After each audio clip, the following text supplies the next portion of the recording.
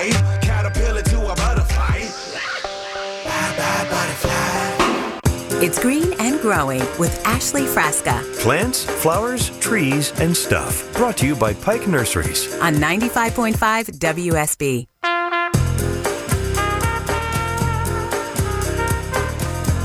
Independence Day. It's going to be a great weekend for all of us. It's been a long time coming. Welcome to the show. Really glad you're here early on a Saturday morning. Ashley Frasca in the host chair with you until 9 o'clock, and then Dave Baker in the Home Fix-It show. You know the lineup, you know the routine. Maybe some of you are a little out of your routine this morning if you happen to be participating in the Peachtree Road Race. It is 2 days this year, and I think that's a smart move on behalf of all of the officials, the Atlanta Track Club, and you know the city officials that really got together and figured how to make that happen and how to make it happen in a safe way this year. So if you need to drive on Peachtree Road and Peachtree Street at this very hour, you will not be able to do so. I learned that the hard way myself on the way into Midtown Atlanta to the radio station this morning. So that whole area around Lenox and Wyuka and Peachtree Road there, and then coming down out of Buckhead into Midtown Atlanta, it's already shut down, folks. So get a jump on the interstates and your travel if you need to. Travel safely this weekend. Be smart. I know a lot of you have a lot of fun plans and special plans to be outside and hang with friends and family, but just be safe as you do it. So a good show today. One thing that I do want to cover in depth in hour 3 after 8 o'clock, how much rain we've had. You know, we're either complaining that it's been too dry and we're having to be responsible for watering everything ourselves, or it's just been super wet, lots of rain, torrential downpours. And so we're going to pick Pike Nurseries' brain and see what to do when there's too much water, but how you can make that work to your benefit as far as landscape design and making everything a little more efficient and maybe tidy in your yard. And coming up at the bottom of the hour, Walter Reeves, even though it's a holiday weekend, he is still going to be part of the show here and call in. I have some questions for him about fireflies or lightning bugs, whichever way you call them, stinging insects and some other things. So really going to learn a lot from Walter, as we always do. And we'll also be catching up with Piedmont Park and seeing what the Piedmont Park Conservancy is up to, how you can help the park. There's many, many ways to help keep Piedmont Park what it is for those of us native Atlantans that absolutely love it. And it's so special, especially this time of year with everybody being able to go outside and enjoy it. And I want to talk to you. 404-872-0750 is the number to get on. Green and Growing. Any question. It could be about birds. It could be about insects. It could be about gardening, landscaping, potted plants, anything. We'll cover it all. Even something environmental if you've noticed something going on that doesn't seem quite right or you have some questions. 404-872-0750. And also, I want to mention, if you missed Atlanta's morning news and some of the announcements this week, on Thursday, Kirk Mellish announced with our Atlanta's morning news host, Scott Slade, that he is retiring. After so many years here, I think Kirk said 34 years on the air here at WSB, he is retiring soon. And we're so going to miss Kirk. He has been a celebrity gardener of mine, so a lot of you got to know him a little bit more in depth when you heard my interview with him last year. And Christina Edwards is stepping in. She's an Atlanta native, but I believe is in the Alabama area right now. Christina Edwards, congratulations on receiving that job. It's going to be a fun transition, and this is a good family, so welcome to the family. All right, 404-872-0750. What I want to do is I put out kind of a challenge on the Green and Growing WSB Facebook page a couple weeks ago, and got so many great questions from all of you. I said, you know, if you have any question, leave it here. If you're too shy, you're not up early enough, you don't have time to call the show, this is a good venue for you to be able to put your questions and we will answer them. So a lot of you did just that. And I really like getting those folks' answers as well. So a lot of this could be applicable to you. Katie left a note on the Facebook page, how to get rid of moss in her Bermuda lawn. And she admits the lawn is partially shaded. So those of you who have dealt with moss and know this, that's the key. Saying the lawn is partially shaded. Bermuda loves full sun. That's how it's going to thrive. So keep in mind, 3 things moss likes, whether you want to keep it and you want a moss garden or you want to get rid of it. You have to have shade, you have to have moisture, and that compacted soil. And we have Georgia red clay, which is obviously a compacted soil. So when you have those three conditions, environmentally, that's going to be sound for moss to grow. And a lot of people's go-tos, and kind of what I try to steer you away from on this show, is chemical control. People are just like, I want to control it with some kind of chemical. Well, not in this case, because I'll tell you, there's some iron products that have iron. That's not going to kill moss. That's just going to burn it. And for a while, it gives the appearance that maybe that was effective, but it's going to recover and it's going to come back. Herbicides, if you think glyphosate or something like that, again, it may give the appearance that it's going to kill it because it kills everything. I mean, that you're just going to be left with a bare spot of dirt. But again, the moss will return because of those environmental conditions. So, Katie, what you've got to do in that spot where the moss keeps growing in the Bermuda is really kind of alleviate the conditions that the moss likes. So, for example, it would be easy maybe to limb up some of the trees in the area that are creating shade. I don't advocate necessarily taking them down. They do serve a lot of purposes, but maybe limbing them up, and also being able to till the soil and maybe add some soil conditioner when you're ready to reseed or put sod down in that spot. Really break that ground up very, very well. And for an area that stays wet, redirect water that flows across the lawn or may pond or there's low spots. And those of you that are Bermuda lawn owners, you know, if you have low spots, kind of filling them in with a dirt, sand mixture and things like that, leveling those up so that water is not going to stay there. And, you know, redirecting water, that is one of those things I definitely want to ask Pike Nurseries how to do that. You know, if you're going to do some of these landscape things yourself, but you're talking design and physics and all of that kind of stuff, you know, there is ways that you can do it yourself, but that's going to be a great question, how to redirect water, albeit, you know, maybe some kind of pavers or something like that. So, Katie, that's probably going to be your best bet to get rid of moss. It's just eliminating the conditions that it likes. So thank you so much for the question. And next, Alan Crane, he chimes in on the Facebook page quite often. And Alan had a great question about using deer droppings in the compost bin. Is that beneficial? Is that worth his time? Is that something that he may want to do? So there's a few things at play here. And I'm composting myself right now and had to read up a lot on what to use, what not to use. But when you really get down to droppings from a rabbit, if that's enough, or a deer, consider the difference between the waste from carnivores. And yes, actually, deer have been found to eat meat. If you listen to O'Neill Outdoors right before this show, deer do eat meat. And a lot of people that have researched that, not really clear why, if it's a diet deficiency or something, but they need some of the fat, especially in the colder months, some of the fat from that. And then the difference between their waste and that from livestock, like chickens or something like that. But even when you use manure from chickens or from horses, weed seeds can be present, and that won't break down unless the compost gets really, really hot. And also think about anything from a deer or your dog, something like that. Disease pathogens can come from animal waste. And again, it's going to be hard to break that down because that's going to go into your soil, you know, and the overall ingredients and all kind of mixed together. So you don't want to introduce any kind of disease pathogen there. And not to mention the smell. When you're composting, everything kind of stays stagnant, stays there in the yard. So you probably don't want to introduce that. Maybe consider other things. And when you're talking about composting, you've got to have that right balance of stuff that's brown and stuff that's green. So what I mean by that is the stuff that's brown introduces carbon. I mean, pieces of cardboard that aren't waxy, that aren't, you know, colored like the first thing I think not to use is maybe like a case of beer. Like that cardboard has that waxy layer on the outside. That's not going to break down really well for you. But just a plain cardboard box, maybe brown paper, shredding that up, that's going to provide carbon. Dead leaves, dead limbs, things like that. And then you've got the greens. So you've got maybe grass clippings, fresh leaves maybe that have been shredded or something like that, and other things. Also, leftovers from the kitchen, when you think about kitchen scraps and things like that, maybe apple cores and banana peels, things like that. So that's going to be a good mix for your compost. So Alan, no deer droppings necessarily, but there's so many other things you can use. Joseph also weighs in on the Facebook page quite often. Good morning, Joseph. Attempting to grow beets and carrots, and the seeds grow pretty well and gets a lot of leaves and things above ground, but the roots are small. So how to increase the size of the roots so that he can eat those beets and eat those carrots?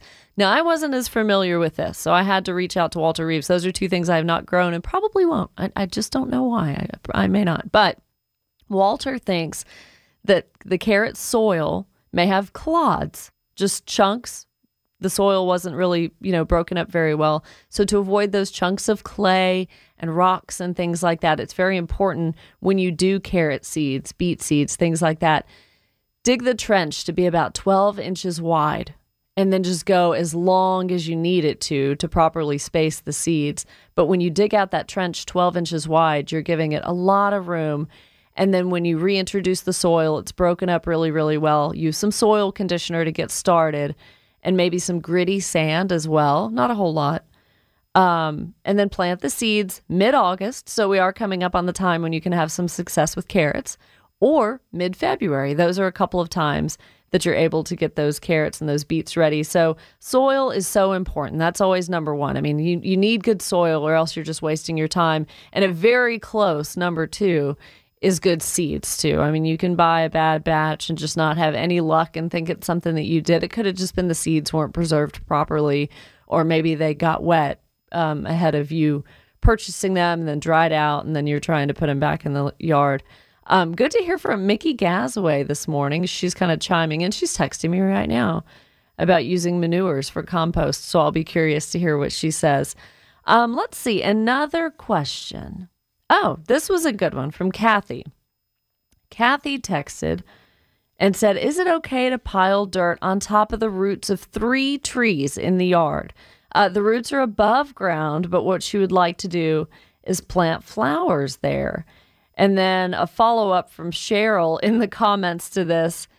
Is it ever an option to cut roots from a large oak, maybe where the roots have started to push under the driveway or under the walkway? So for Kathy's question first, a lot of you may not like the looks of that. If soil has worn away and all you see is bare tree roots up above the ground, it's not the best look ever. But I did ask Christy Bryant of Speaking for the Trees to kind of weigh in on this because I knew she'd be my go-to gal. And she's the president of the Georgia Arborist Association. Here's what she had to say for Kathy. Trees have 2 root systems. The structural root system that just holds the tree up. And then off of the root flare and off of those are the feeder root system. Both root systems in clay soils are only in the top 6 inches of soil. Now, those feeder roots are really important to the top 6 inches of soil. Now, those feeder roots are really important to the tree. They do all of the work. They bring in the water, the nutrients. They hold energy over the winter. They do a lot of the work of the tree, most of the work of the tree. And anytime that we cover those with soil, or anytime that we cut those, we take those away from the tree. They are about the diameter of a human hair, and they have to be able to grow.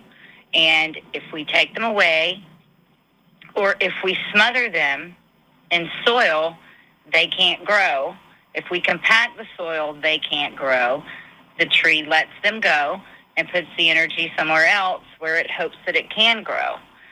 If a tree loses enough roots, obviously it doesn't lose those leaves, so it still is at a deficit for roots. So it's very important that we don't do that to trees, that we leave the drip line to drip line, mulch only whenever possible. Thank you so much, Christy. So yeah, just mulching underneath those trees. Maybe some options for Kathy if she really does want flowers under the trees. Large pots, decorative pots. That would kind of be a nice look. Maybe do some decorative yard art there instead, but you still have the pop of color from the flowers and things. Christy Bryant, Speaking for the Trees. Thank you so much. All right, time to take a break, and I'm going to follow up on Cheryl's question, kind of related to that, if it's ever okay to cut the roots to a tree if they're starting to damage your pavement or your concrete. We'll do that, plus the top 3 things to do in the landscape this weekend if you have time. You're listening to Green and Growing on 95.5 WSB. I'm Channel 2 Action News meteorologist Brad Nitz with Atlanta's most accurate and dependable weather forecast. Low humidity, mostly sunny sky as we head through the day. Temperatures topping out at 85 degrees. That's 5 below average. Then overnight and into Sunday morning under a mostly clear sky, we dip down to 63. Mostly sunny for the 4th of July and a high of 89. We get to 91 with a mostly sunny sky on Monday. It's Scott Slade. Did you know you can listen to Green and Growing with Ashley Frasca on Saturday mornings on your smart speaker? And me too, weekday mornings. Just tell your smart speaker, play 95.5 WSB. And we're on 95.5 WSB, Atlanta's News and Talk. Here's Ashley. Thank you, Brad. Thank you, Scott. The weather update brought to you by Finley Roofing. So following up on Cheryl's question about cutting roots, is it okay? So a lot of arborists out there are probably cringing at my answer. My politically correct answer would be visit georgiaarborist.org and really have an arborist come out and look at that before you start doing that. It's possible to maybe shave some of the top of the root off if that's pushing into a sidewalk or something like that. Never should shave more than a third, though, and even that's getting kind of tricky. But you got to keep in mind those roots that are larger than 2 inches in diameter, a lot of times those are structural, and you want to avoid pruning those at all, if at all possible. You're going to interrupt really the flow of the tree, how it gets nutrients, how to get water. And I think there's kind of a scientific formula that arborists can follow, never removing more than 20 to 25% of the above ground roots of a tree at one time, but leave that up to the professionals, folks. So georgiaarborist.org, a great place to find that. Now, I want to go ahead and let you know the top 3 things to do in the landscape this weekend. Green and Growing with Ashley Frasca. Here's your garden to-do list this week. All right, so number 1, keep an eye out for fungus in your garden and on the lawn. You're going to see a lot of indications, maybe whether it's black spots and things like that, slime mold in the lawn, too much rain, high humidity, the summer heat, just all the perfect storm for bringing that on. So apply organic copper fungicides as a preventative measure for your flower garden. There are products that you can use for the lawn. Number 2, keep bird baths and feeders full and clean. That's so important to kind of remind you of about every month or so. Check hummingbird feeders too. Put out fresh water. If that water starts to get cloudy or any black spots in it, that can really make the hummingbirds sick. And insects and pollinators, they need help beating the heat too. So when you think about your bird bath, you can add small rocks or pebbles to a shallow saucer, and that way the insects are going to be able to get in there too and have no fear of drowning. All right, quickly, number 3, mosquitoes. They're not letting up, so I know you're enjoying some time outdoors. Go ahead and use Off or a product on yourself just to keep yourself protected. But to keep them out of the lawn, clean and refresh the water in those bird baths and pet dishes, or just eliminate standing water altogether. That's what you don't want. Fill in depressions in tree trunks with sand. They can live there where it's wet, nice and cool. Consider mosquito dunks, too. They have BT, Bacillus thuringiensis. That's kind of what we use to combat caterpillars, too. Mosquito dunks, they're useful in ponds and water gardens, the areas where you want water. All right, 404-872-0750. Your call's coming up, and Walter Reeves in under 10 minutes. You're listening to 95.5 WSB.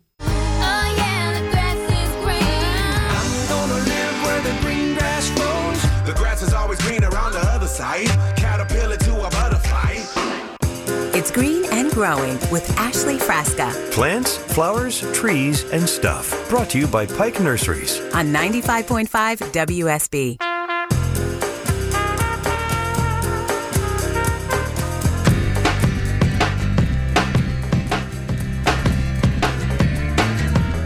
All right, the July 3rd edition of Green and Growing. Glad you're here. First half hour underway. So now we're into second half hour of the 6 o'clock hour. So those of you that are up early with us, I so appreciate it. We'll be taking calls 404-872-0750. But first, at this time every Saturday morning, it's Walter Reeves. Walter's Wondering. Walter's Wondering. The definitive questions and answers from WSB's OG garden guru, Walter Reeves. Here he is on the phone with us right now. Hello, good morning. Good morning, Ashley. Happy 4th of July. I know, and I know you love it because you like fireworks. Oh, I do, as a matter of fact. So we got to make sure we don't have any traffic jams in front of the fireworks stands that are all over Atlanta right now. Because tomorrow we're going to have some fun outdoors. Well, and about a month ago, on your birthday, fireworks were a part of your birthday, too. It was great. My sweetheart made a big firework display for me in the backyard that I had not anticipated was going to happen. It was so great. She did such a good job. So what's your favorite one? I know some of them have names like the something dragon and this, that, and the other thing. What's your favorite one? I like the ones that don't go real high, but just as a repeat, 1, 2, 3, 4, 5. They shoot up about 50 feet high, have a lot of sparks, and then a boom at the end. Those are my favorite. So 10 in a row, sparks, boom, boom, boom. And I like. We're technical folks when it comes to fireworks because the boom at the end. That's a technical term. Yeah. So, and I love them too. And I'm glad, we're not going to get rained out for Independence Day celebrations and such this weekend. But do be mindful, folks. I really work closely with veteran groups and police officer, law enforcement groups and stuff like that. But be considerate of those folks who may be a little more worked up with the loud sounds, and pets too. If you're setting off crazy stuff, next door neighbors' dogs are just super anxious and very high strung, have a little bit of consideration, but have fun and have a really safe, good holiday, right? This is a fun one. You bet. And we deserve it. Woo, boy, after the year and a half we've had, this is just a nice celebration of summer for sure. So from fireworks to fireflies, I talked to our friend Becky Griffin at the University of Georgia last Saturday, Walter, and we love Becky, and she does so many great things as far as the pollinator census for Georgia and all that kind of thing. And she turned me on to the Atlanta Firefly Project. And what that is, a community initiative that assists researchers in studying firefly conservation in Atlanta. So no matter what kind of dwelling you're in, an apartment, a townhome, detached or whatever, you can still make these observations. You got to do 2 evenings or have done 2 evenings in June, 2 evenings in July, and then you kind of submit your information online. And honestly, to be quite honest, Walter, my bedtime's like 8:30 at night, right? Yeah, right. 8:30 at night. Get up to work. Oh, yeah. But in the last week, I found myself driving home at 9 p.m., which is so rare and felt so weird. And it was still, somewhat daylight, dusk at 9 o'clock. But both of those nights, exactly leading up to 9 o'clock, I found so many lightning bugs, so many fireflies as I was driving down through the neighborhood. And that made me so happy because I was like, man, I have missed weeks of this because I'm already in bed by this point. So that seemed to be like the bewitching hour for them, to me anyways. They're out searching for a little love. That's what's happening. The flashes that you see are male fireflies. We're trying to attract the female fireflies. They're either hovering right close to the ground or resting on a piece of grass, and they make a little tiny flash. It says, hey, you look pretty nice. You took a bath last night. Let's go. Let's do something fun. And so that's what they're doing, the flashes of the males. The females are down low. And when they decide they like each other, then whoopee happens. I did not know that was just the males that lit up. Just like the male birds, they get the better end of that, too. They're the prettier, more vibrant, more colorful ones. Yeah. But that's what's happening. And there are hundreds of different species of fireflies in the southeast. And so different males have different patterns. Some are like a J. They'll swoop down and up, and they'll flash at the end of it. Some will just swoop down and flash at the end of that. And knowing which pattern of flashing you see will determine what species of firefly is out there. And go back to when you were a little kid, everybody. And so if your children or your grandchildren are wanting to catch them like we used to when we were growing up, and you've got that glass jar, plastic jar, or whatever, just remember to poke holes in that lid of the spaghetti jar or whatever. That's so important so they don't die. And I mean, how long should you really keep them in the jar? Maybe once the kids go to bed, open the jar and let them go. Yeah. That's a good idea. Watch them glow while the kids are up, and then when the kids are going to bed, take them outside and shake them out. Let the fireflies go out and do their business outdoors.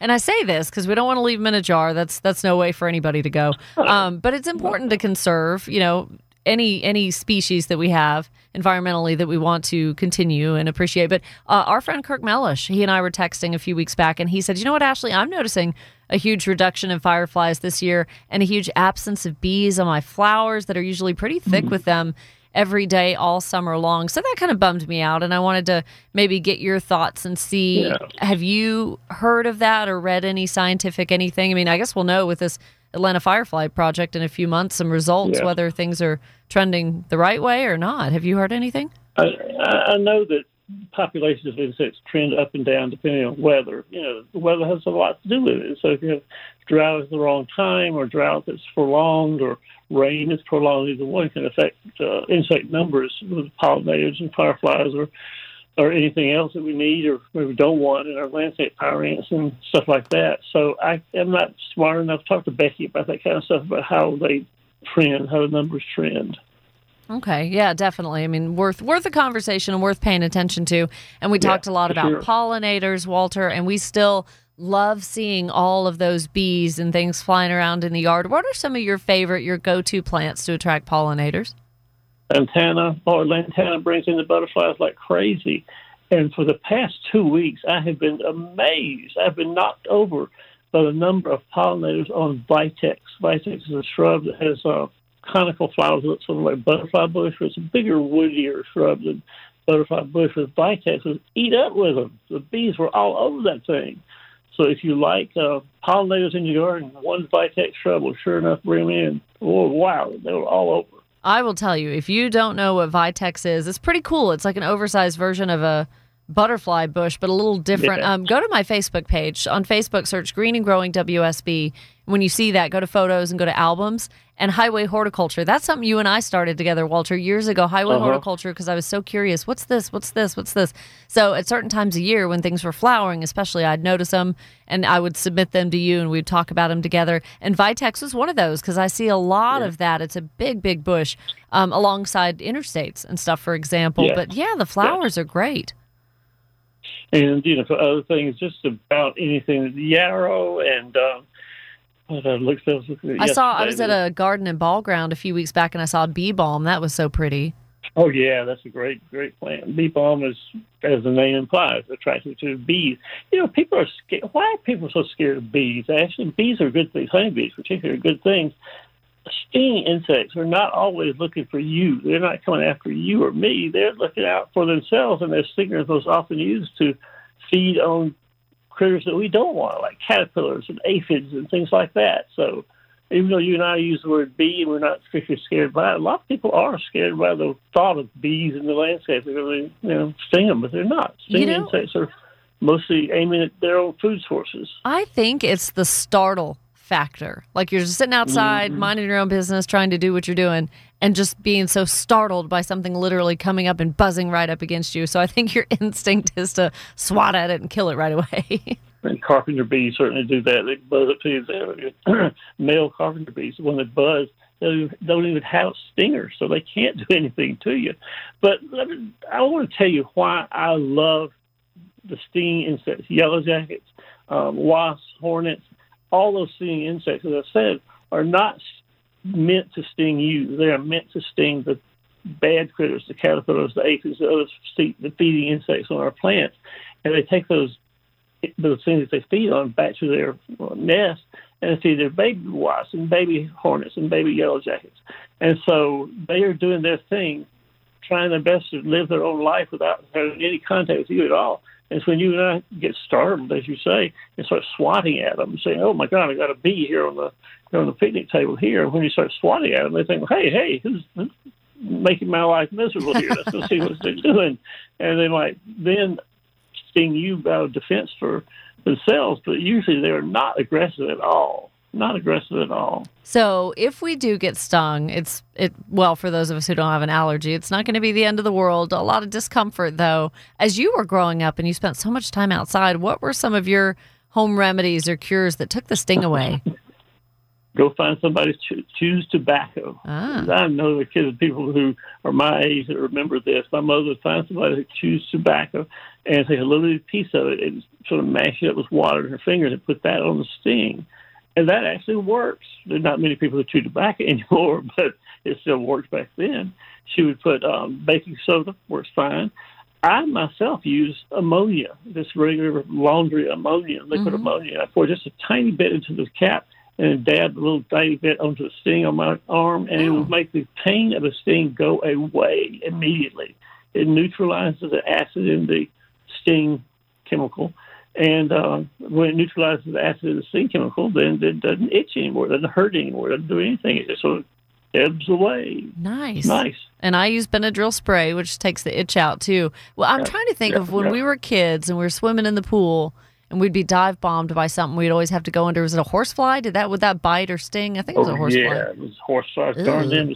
They're not stinging. They're just biting. They're just biting the tar out of you, trying to get some blood. I don't like horseflies. You're right. I know exactly what you mean. The dive bombing behavior of horseflies is not fun.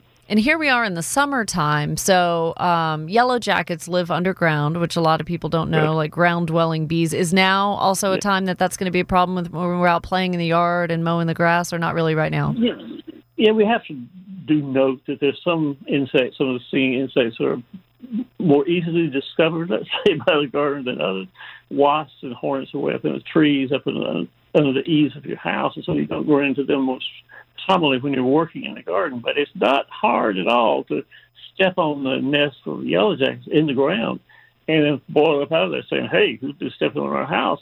And they will sting you pretty badly if you don't run and get back in the house or something. So do keep an eye out for yellow jackets and little holes in the ground that yellow creatures go in and out, in and out, in and out. And if you can find out where that hole is, it's worth trying to explore whether you should control them with insecticide or mark around and tell the kids not to play in that corner of the yard. And then how long are they going to live in the ground? Until what month are they going to be a problem? Until it gets cold. When it gets cold, they freeze, they're dead, the whole nest dies. And then back again next year. Yeah, the queens will come. This is true for all the stinging insects, the yellow jackets and hornets and wasps too. The queen is the only thing that survives the wintertime. She finds a place to hide in a pile of leaves or a little stump or something, and she then emerges in the spring and starts the whole colony over again. Wow, that's fascinating.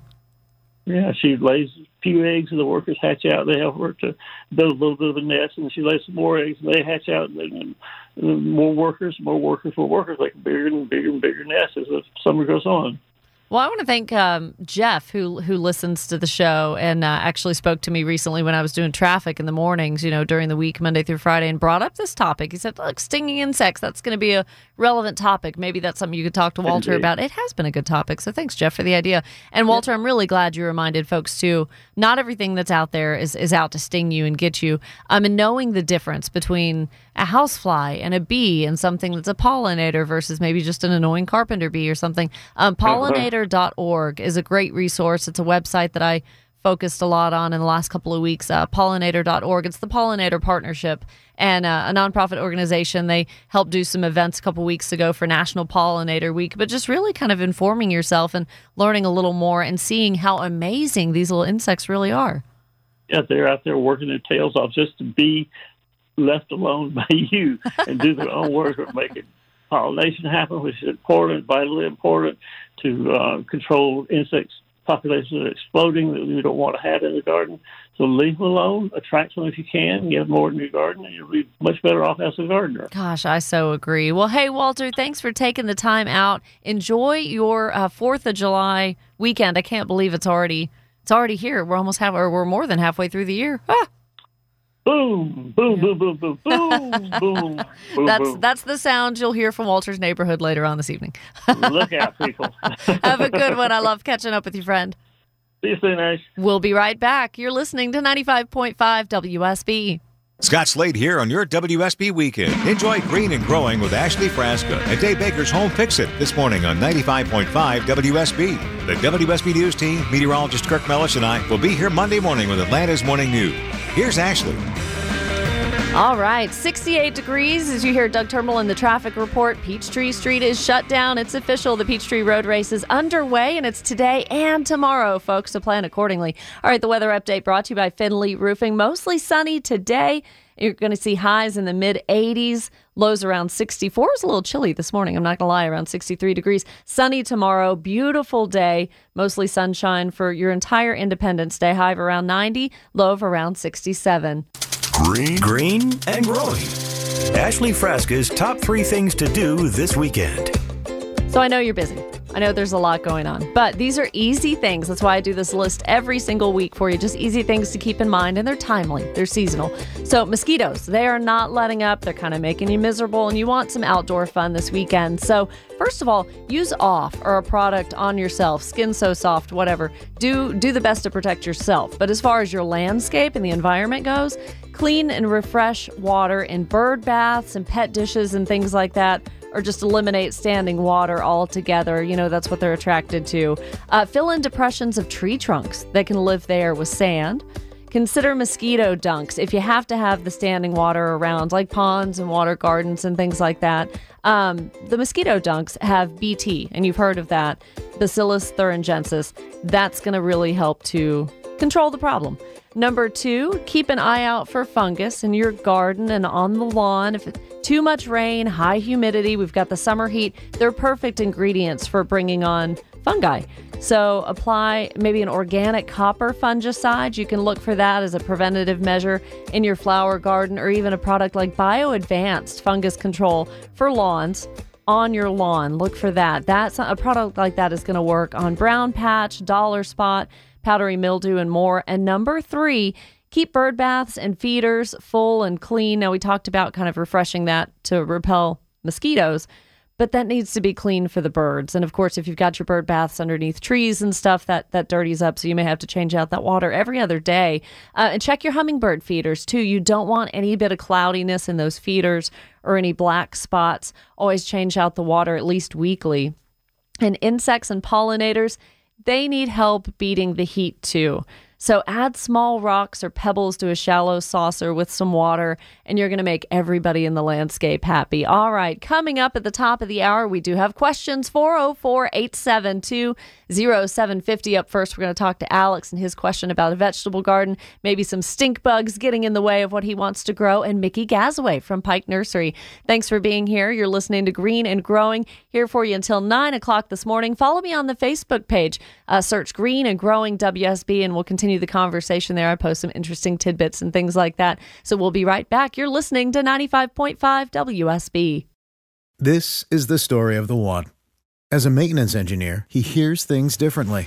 To the untrained ear, everything on his shop floor might sound fine, but he can hear gears grinding or a belt slipping. So he steps in to fix the problem at hand before it gets out of hand. And he knows Grainger's got the right product he needs to get the job done, which is music to his ears. Call, click Grainger.com, or just stop by. Grainger, for the ones who get it done.